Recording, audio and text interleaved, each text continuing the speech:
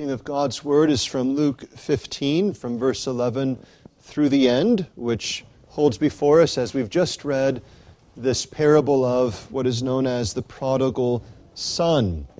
Prodigal having to do with that which sends and leaves and gets rid of most liberally. And we'll note that his prodigality is with reference to his sin. He's feeding liberally his wickedness.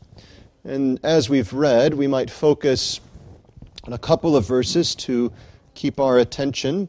Notice in verse 11 and 12 the following, "And he said, a certain man had 2 sons. And the younger of them said to his father, Father, give me the portion of goods that falleth to me. And he divided unto them his living." And you'll notice as well that verse 14 mentions that he had spent all, and a further affliction arises, and he finds himself feeding and feeding with swine. But it is, as we remember reading, that it is he comes to himself, verse 17, and resolves on returning to his father in humility to confess his sin and receive his father's blessing, which he does. The father, however, flees to him and lavishes riches of kindness upon him, which then brings forth this response of the younger or the older brother, which murmurs, complains, and accuses the father of wickedness. All is summed up with verse 32. "It was meet," that is, it was appropriate, "that we should make merry and be glad, for this thy brother was dead and is alive again, and was lost and is found." The passage before us holds forth a number of layers, each which is worthy of our consideration. There are several, 2 of which are prominent. The first being this theme that has been touched on already with emphasis prior to parables, that there is cause for rejoicing when one repents, because it is the activity of God's grace bringing one who is lost to being found, or even as this adds with clarity, one who was dead is brought to life again. And so when we think of initial repentance, we ought to see it clearly as the activity of God. God is not the one repenting. He's not repenting in us, but He is giving life unto a soul that is dead in order that it may repent. And this, of course, is the foundation for rejoicing. That's why in heaven there's pleasure and delight and rejoicing, because it is a testimony of God's great grace. And we'll consider some of that this morning. But there's another layer that's prominent, and it is here first mentioned of the 3 parables, namely the reproof unto those who do not rejoice over the repentance of others. And this is doubtlessly a direct reproof to the Pharisees and scribes, verse 2, who murmured. And we, Lord willing, hope to consider that theme next week as the Lord gives us opportunity. But just for help, you'll notice that this parable is wisely employed both to confirm what's already been provided us, that there is rejoicing over sinners who repent, and which reproves those who do not rejoice over those that repent. And so the text serves to explain why there is such rejoicing, while also showing why some do not rejoice over the same. And so we cover some familiar ground from the previous 2 parables, but we look particularly at what is emphasized in this parable itself. When we read, for instance, in verse 32, "It was meet." The word meet has to do with it was appropriate, it was fitting, it was what is to be done. What is to be done when one is hungry? Well, they're to eat. It's appropriate. What is one to do when they're exhausted after a hard day's labor? They're to sleep. That's what's appropriate. What is to be done when 2 believers are joined in wedlock? There's to be celebrating. It's appropriate. What's to be done when a dear and beloved saint has breathed their last. Well, there's to be lamenting of the loss to the church militant, and yet there's to be rejoicing in the saint entering into that glorious state of heaven. It's what is appropriate. And notice the language is emphasizing the same thing. It is appropriate, it is meet, it is fitting that we should make merry. What an interesting expression, that we should cultivate rejoicing. It's not just that we should be merry, but that we should purposely cultivate the rejoicing as well. There's to be an activity that's taking place. And you see it expressed, of course, by the father in the parable, because so soon as the son returns, what does he do? He calls his servants, as is mentioned in verse 22, and he then cultivates the celebration of his son returning. Bring forth the best robe and put it on him. What a change has taken place. He who was covered with the mire and filth of outward and ceremonial, and as a sign of his inward impurity, is now clothed with that which signifies great blessing. And put it on him, put a ring on his hand and shoes on his feet, and bring hither the fatted calf, and kill it, and let us eat and be merry. Why? For this my son was dead, and is alive again. He was lost and is found. And they began to be merry. They just began. It wasn't what was ended. The feast goes on, which then elicits the response, as we'll consider, Lord willing, from the elder brother in due time. But notice this emphasis. There's something new in this parable. Previously, we've heard about that which was lost being found, both of the sheep and coin. But now there's a further clarification. That which is lost is likened unto being dead, and that which is found is likened unto being made alive.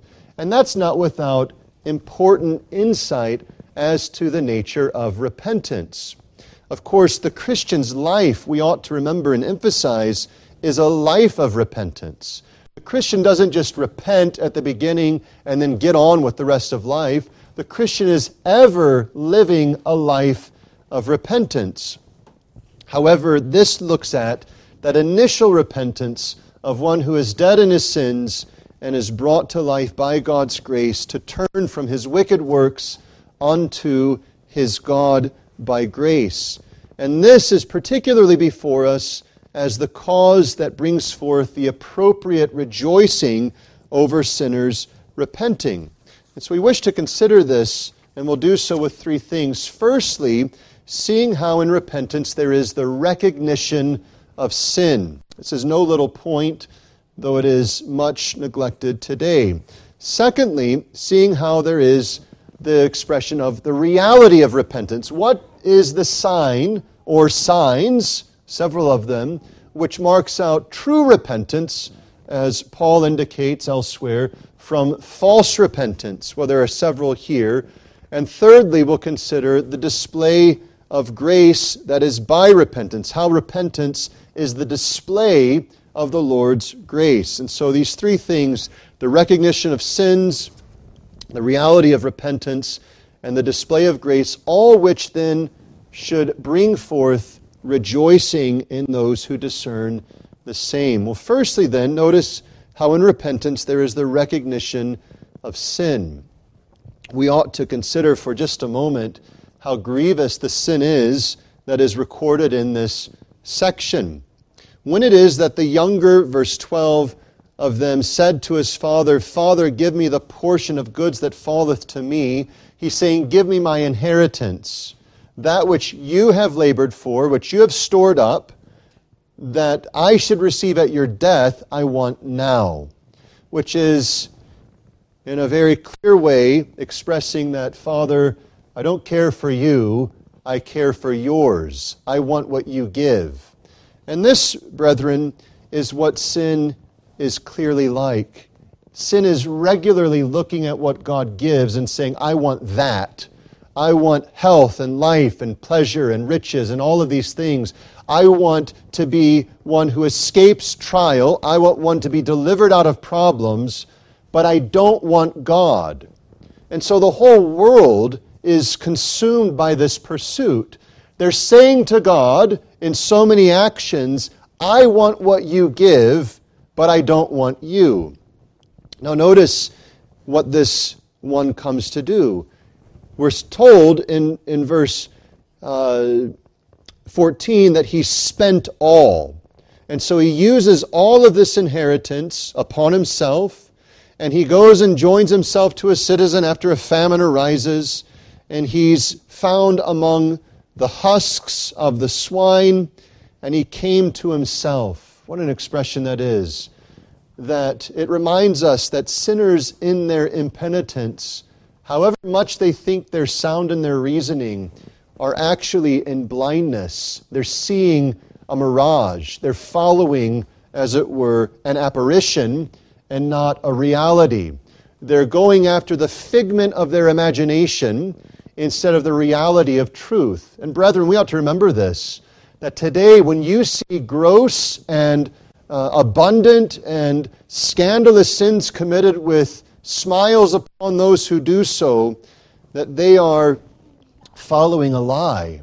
They are deceived, and gladly so, following after the wickedness, it's interesting, isn't it, as the Scriptures tell us, of their vain imaginations. Not of the sound truth, but of what they're imagining. You know, there are things known as fairy tales, which clearly to all are set upon a fictional foundation. So you have things that fly that don't fly. You have animals that talk that can't talk. And everyone realizes that the purpose of the author is not to say this is what's true, but to set a context by which another story or another matter may be manifested. Well, the problem in the world is that sin has so corrupted sinners, and sinners are so gladly corrupted by sin, that they follow after what is vain and false. Repentance brings about a coming to oneself. That instead of following that which was imagined, now there is a coming to truth. And notice what he realizes. He realizes his sin. He recognizes his sin. And there are a couple things in this section about sin that he realizes. He realizes sin's corruption. You can see the corruption all over. He is eating and drinking among swine. Now that's bad enough for our culture. If one were in the farm and were in the pit of swine, where mud is frequent and the swine wallow and they're filthy and they stink and they're eating literally the leftover trash of those who own them and devouring anything, it's bad enough for our culture. But what's worse, of course, is that this Jewish young man is not only in such filth as we would esteem it, but is also in open rebellion against the ceremonial and judicial laws of Israel. He's among the unclean. He is casting off God's covenant, and he's embracing what is forbidden. Now, of course, we know of today that Peter, in seeing the vision that came from heaven, that these animals are no longer unclean. And so those things that were for the Jewish state are removed. We're permitted to eat pork and other such things. But that day had not yet come. And so Christ is helping us to see the corruption of sin. Sin is there seen. Notice he takes his father's inheritance and he journeys, verse 13, to a far country. So he's not in the covenant community anymore. He's left the covenant. He's fled from the covenant. He's gone into what is strictly forbidden, and he's involved in all manner of filthiness. He's eating and drinking among swine, which, by the way, is but an outward display of what's already taken place. Because notice verse 13, it says that he wasted all, that is, all the inheritance given. He wasted it all with riotous living. We would say scandalous living. And you get a little hint of it when the elder brother says in verse 30, "This thy son hath devoured thy living with harlots." This is the point. His father had worked hard and made not only sufficient for himself, but he had a household, not only of sons, but of servants. He was a rich man. That's the point. And the portion that is now given to this younger son is serving to finance this younger son's scandalous, wicked behavior. He takes the money and he's hiring prostitutes. He's going off into the most wicked forms of sin. He's guilty of committing fornication, and thus is guilty of the commandment that says, "Thou shalt not commit adultery," which is but an outworking of what is there implicit as well, that he is one who has cast off God. In going forth to this pagan and foreign country, in casting off the restrictions of God's requirements, he's casting off God. And brethren, we ought to see this as well in our own day. That when we see the outward scandalous behavior of second table sins, that is because of the casting off of the first table. And if we see an abundance of second table sins, we can be sure that there is an abundance of first table sins. He spent all of it. All of this was spent on nothing but sin. Now, there's much, as we said, by way of layers in this, and we can imagine the father's heartache in this. There's something implied as the son returns, and it says that when he was yet a great way off, his father saw him. It almost holds forth as if the father is there looking for and waiting, checking the horizon for his son, as he realizes his son has entered upon wickedness. But as noted, this corruption of sin actually begins with the fountain of what is mentioned in verse 12. Give me the portion. What is he saying? He's saying, Father, I would rather have you dead that I can have what is mine than live without this money. And his whole desire, here's the point, what you see of scandalous behavior was actually already present in seed in his heart. He was just waiting the opportunity for the restrictions to be removed, that he could give himself recklessly into the corrupting sins that are here mentioned. When you see someone fall into scandalous behavior, you ought not to ask, well, how did that come to pass? We shouldn't be scratching our head saying with dumbfoundedness, I just don't understand it. What's going on is the seed of sin is sprouting up abundantly. None of us wonder at the growth of weeds. We don't look at that and say, well, how did that happen? In this, how did it come to pass? Anyone that has a flower or fruit garden, they don't sit there and say, I'm just befuddled by the fact that these weeds are growing and growing and growing. Because we realize in the world that is since the fall, that the Lord has said that thorns and thistles will grow up, and by the sweat of our brow shall we so cultivate the fields. Well, in the fall, there's a worse curse, of course, and that is the corrupting influence of sin. This is to remind us that in our own homes, we ought to be praying fervently for ourselves, for our spouses, for our children, and so on, that the Lord would address the root of the matter, which is here before us. But also notice, not only the recognition of sin's corruption in coming to himself, but of sin's enormity. And you see in verse 18, when he comes to himself, he says, I will arise and go to my father, and will say unto him, Father, I have sinned against heaven and before thee. This is important and instructive. There are many people who are ready to admit the sin against another person, but they are unwilling to admit that it's sin against God. They may pay lip service to it. They may say, sure it is, but we'll see here that with the recognition of sin, there is the display of the reality of repentance. And it begins by seeing that though there is a sense in which our sin is against others, it is preeminently against God. When it is that men come to themselves, as the expression is here, they see things ordered as they truly are. That my foul speech toward another, my sinful actions toward another, is but the outworking of rebellion against God. And this is tremendous. This is what makes sin so enormous in our conscience, that we have sinned against heaven. But brethren, notice this. He doesn't merely say, I've sinned against heaven. There's also the acknowledgement that sin is against others. And both of these are recognized, that sin is never in isolation. Sin is never something that doesn't impact others. It's something that does impact others. I've sinned against heaven and before thee in your presence. I've scandalized your name. I've brought shame upon your name. And notice how he expresses it when he comes to his Father. He says, I've sinned against heaven and in thy sight.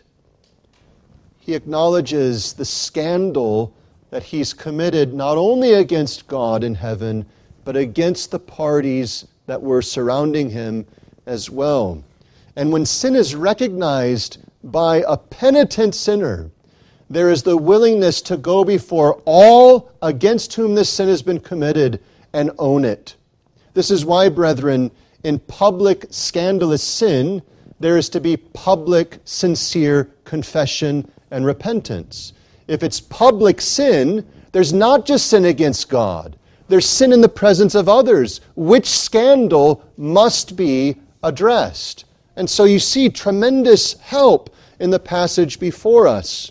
But what is really going on is Christ pointing out that this one has truly come to recognize sin.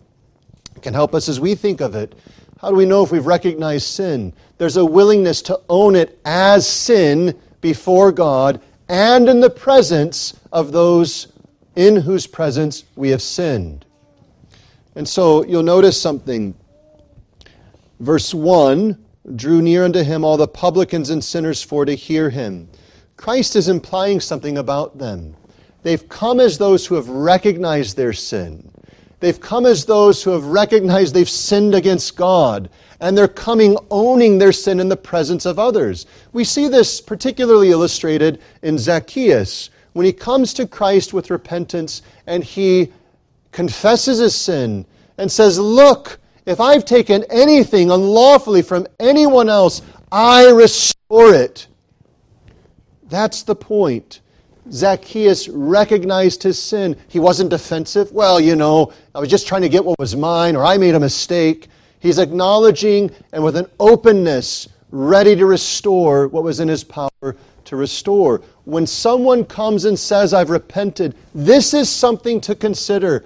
Is there the recognition of sin before God and in the presence of those with whom, or in the presence of whom, the sin was made known? Is there an acknowledgement of the corruption of sin, of the enormity of sin, or is there lip service to it? Well, secondly, notice there are the marks of the reality of repentance. The first is what's already been stated. There is the acknowledgement of sin as sin. He doesn't come to his Father and say, I'm going to go to my Father and I'm going to say, I've made a big mistake. He doesn't say, you know what, I messed up. He doesn't go to his Father and say, well, if you had been more caring to me, if you hadn't sinned against me in this way and that way and the other way, if you hadn't been more diligent in teaching me, then I wouldn't have done this. It's actually sort of your fault. There's no blame shifting. There's no willingness to say, Father, you're imperfect, and therefore you did this, that, and the other, which then allowed me to do this, that, and the other. My sister did this, my brother did that, this servant did this to me. What does he say? It's simple. I have sinned against heaven and in your presence. He doesn't add a but. He doesn't add an and. He owns it as sin. This is a fundamental mark of sincerity with reference to repentance. There's a willingness to own completely, personally, entirely his own guilt and corruption. Notice he also isn't merely acknowledging the pain that he's cast upon his Father. He's not saying, listen, I'm so sorry for the shame that I've committed. I'm so sorry for the pain that I've inflicted. He's acknowledging the guilt that he has brought to himself. He's acknowledging the wickedness of what he's done. You know, Judas knew something of shame, didn't he? Judas looked at his sin, and in one sense, we could say, though not entirely, he came to himself because he's holding the bag of money and he says, this is wrong. And he throws it into the place that he had received it. But he goes out and hangs himself. Why? Because though he understood he was guilty, though he understood he was shamed, and so on, he didn't come to acknowledge the sin sincerely against God with confession of it unto repentance. Here, the younger son, he resolves, you see it, I will arise and go to my father. This is, in our own language, what is meant sometimes when we say, you need to man up. You need to own your fault. You need to go to the party grieved and talk to them. So often we satisfy ourselves with going to someone who's not the grieved party and saying, you know what, I've done wrong. Here he goes to the grieved party and he confesses his sin. Yes, preeminently against God, but in your presence as well. When people think, for instance, that the restitution of a sinner and the absolution of their discipline is too much because there's the demand that public sins be repented of and owned publicly in the face of a congregation, they're missing the point of true repentance. True repentance brings one to say, I've sinned against God and in your presence. And when we take public vows and we abuse those vows, we are under obligation.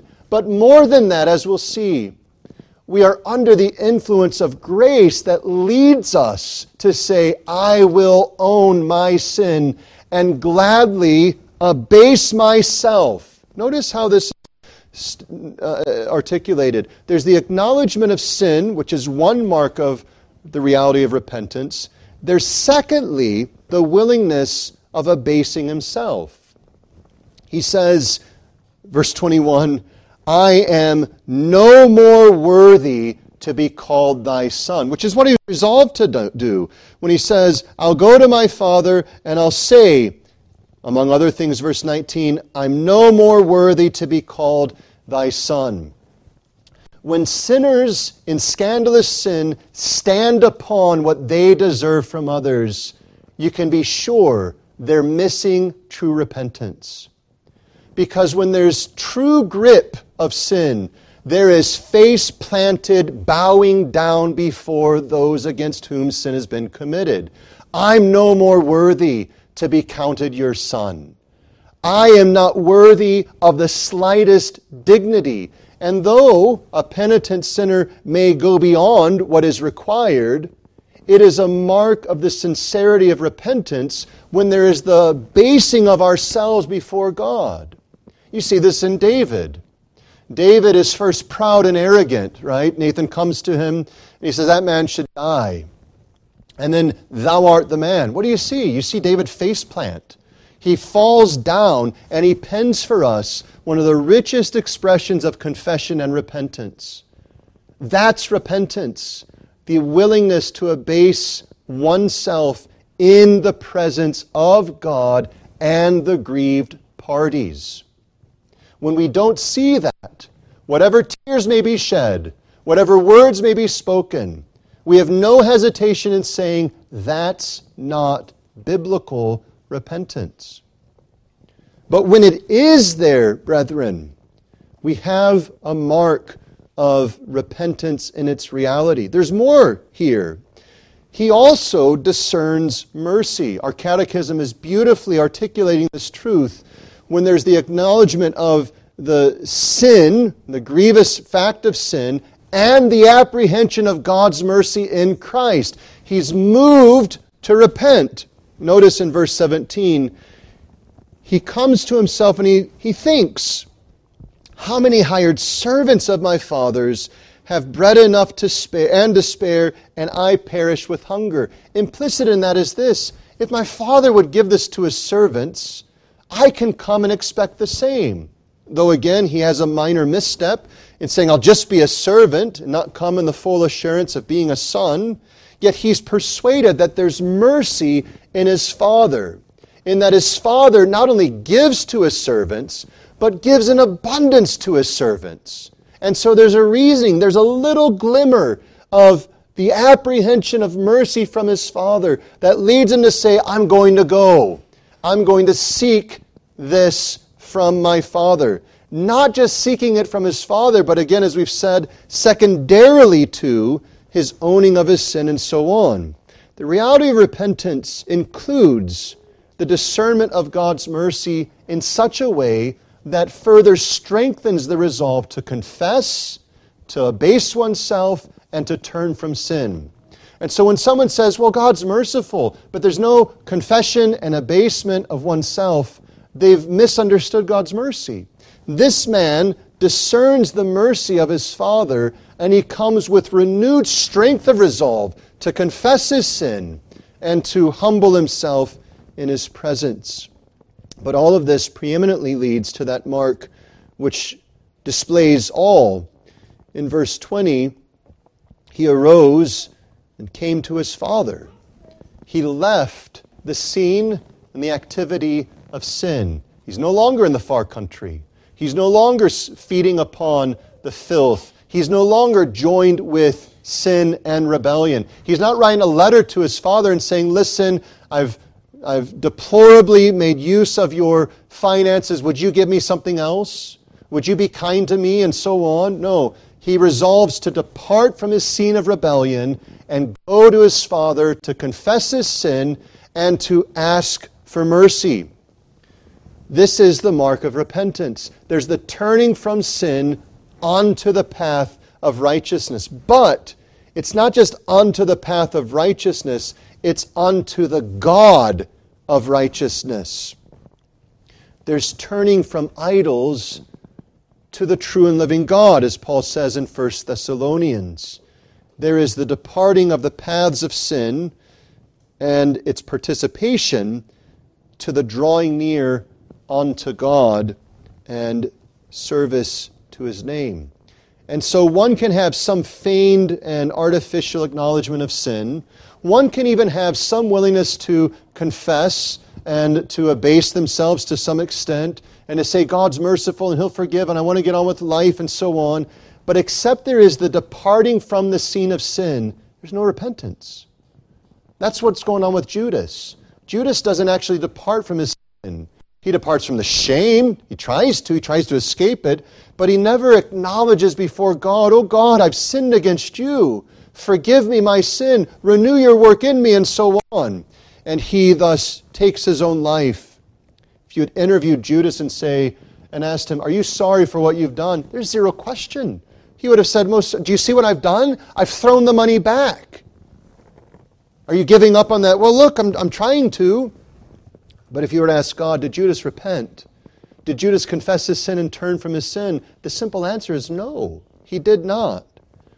And brethren, when it is that people continue in their foul mouth, with their foul activities, with their sinful courses, whatever their acknowledgement, whatever their outward abasing, whatever their pretended discernment of mercy, we can say this: they are without repentance. This is the reality. This is the preeminent mark. There's a turning from sin unto God. Well, lastly, notice the display of grace that is brought about by repentance. The parable is brief on this point, but clear. It's noted twice. Verse 24, this my son was dead and is alive again. Verse 32, for this thy brother was dead and is alive again. Notice how this is connected. Thy brother was dead, he was lost. He's alive, he's found. There's much that is bound up in this expression. One thing to note is that the impenitent sinner is dead in his sin. The one who is without repentance in sin is dead. This is what Paul says in Ephesians 2, that we were dead in trespasses and sins. This is what you see in the younger brother when he's there with smiles on his faces and all manner of rejoicing in his heart, spending his father's inheritance upon drunkenness and adultery and all manner of other sin. He's dead. Now, outwardly, they're alive. They have senses, they have feeling, and they have thought, and so on. But spiritually, they're dead. This is what was mentioned earlier. When you see an impenitent sinner, we ought not to say, how is it that they're doing that? We should say, it makes sense that they're doing that because they're dead in their sin. It doesn't excuse what they're doing. It doesn't make them amoral agents. This is the wickedness. They wickedly rebel against God and delight in their being dead in sin. They're dead in sin. They're dead unto truth. And this is the reality of sinners. However, notice what's being held forth is this. When one repents, they repent because they've been found. They repent because they've been made alive. It's not the order of they repent and are made alive. This thy brother was lost. When was he lost? When he was in sin. And now is found and alive. When was that? Well, he repented. There's the evidence of it. This is what the apostles discover as the gospel is going forth to the Gentiles. And the statement is, God has granted the Gentiles repentance. It's not that there was some wiser that sort of said, oh, this is a better way. It's not like the Stoics and Epicureans who were there hearing Paul, and the majority of the Stoics say, well, this is in accordance to our teaching, and so we'll do this. It's that God granted them repentance. And whenever it is you see one who undergoes this change, you see the outworking of God's saving grace. A sinner that repents because they've been found by Christ. You can put all of these together with the previous parables. The woman who loses the coin, the piece of silver, what does she do? She sweeps the house. She seeks diligently till she finds it. When she hath found it, she calleth her friends. What does the man who has 99 sheep or 100 sheep and one goes missing? If he loses one of them, verse 4, he leaves the 99 in the wilderness and goes after that which is lost until he find it. When you combine these things together, the point is being made.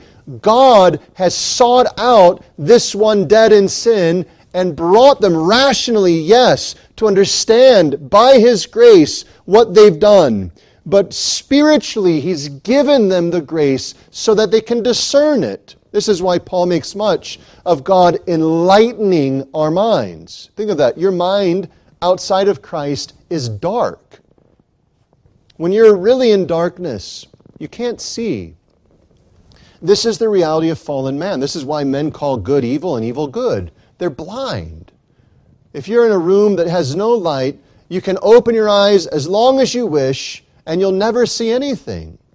Now, sometimes we're in a room that we say has no light, but there, coming from under the door is some light from the hallway, or coming through the shade is some light, and so on. And so we can adjust our eyes and make out little forms. But brethren, remember this. Sinners dead in their sins are blind spiritually. They can't see. They delight in what is wrong, and they despise what is good.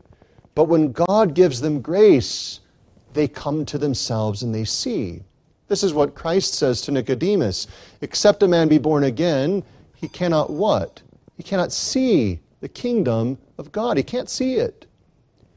It's not that it's not apparent. It's not that it's not plainly marked out. But their own perceptive ability is ruined by their willful rebellion. And so they don't see it. They can't see it. But what happens to make them see? God gives them life so that they do see.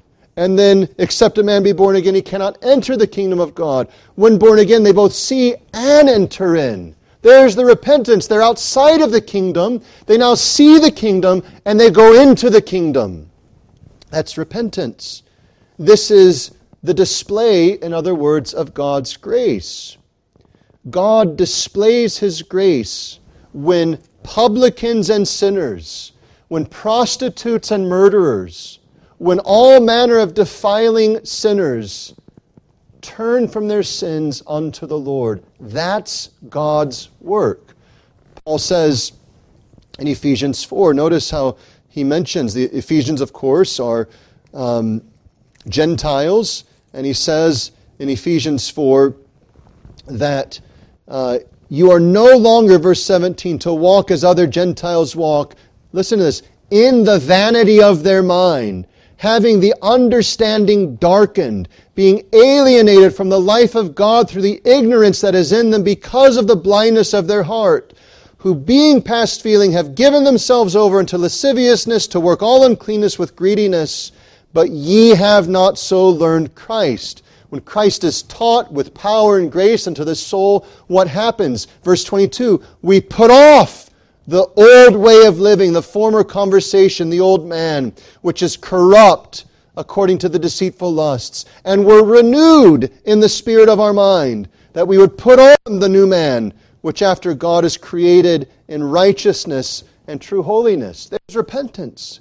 God gives us that grace, and grace displays itself through sincere repentance. One is willing to own they've sinned wickedly, scandalously, not just secretly before God, but they're willing even to do what is contrary to the shameful reality of fallen man and go before others and say, I have sinned. There was a dramatic display of this in my childhood when at a former church, when I was a child, there was the meeting place for worship and an outbuilding as well, where there were different classes taught, and two young men on one evening broke in and defiled that room with all manner of graffiti and foul pollution that ought not to even be mentioned, and it was unknown who it was, reports were written and so on. Years later, a young man came to the pastor and said, you'll remember years ago that your outbuilding was defiled. I've come to confess I was that one. I've sinned against God. I've sinned against this church. And he came voluntarily to the whole congregation and said, I was the man who did it. Would you forgive me? Brethren, that's because God had given him grace. God had worked in him. He didn't have to be scolded. He didn't have to be forced. Why? Because God had worked in him unto true repentance. What was going on? God had brought one who was dead in sin with all the satanic graffiti that was in that room to be brought to himself to see that he had so sinned against God in the presence of others that he would come and own it before God. Why? Because he was made alive. He was willing to confess because he knew God. He knew the comfort that was in God. He knew the peace which was now his. By grace, he had been led unto repentance. Well, brethren, we ought, of course, to be instructed by this. We, in our lives, have those who are dear to us who are involved in sin. Some perhaps not scandalous, others very scandalous. This instructs us to see what great need they have. And it reminds us that neither you nor I have the efficient power to bring them to repentance. If they are to be brought to repentance, it must be that they are made alive by God's grace. What that should instruct us to do is never cease beseeching God for mercy and grace. And we have great encouragement to do this. Notice the parables now put together. You have the one that goes astray. Who is it that goes and seeks that one that's gone astray? It's the one from whom the sheep had strayed.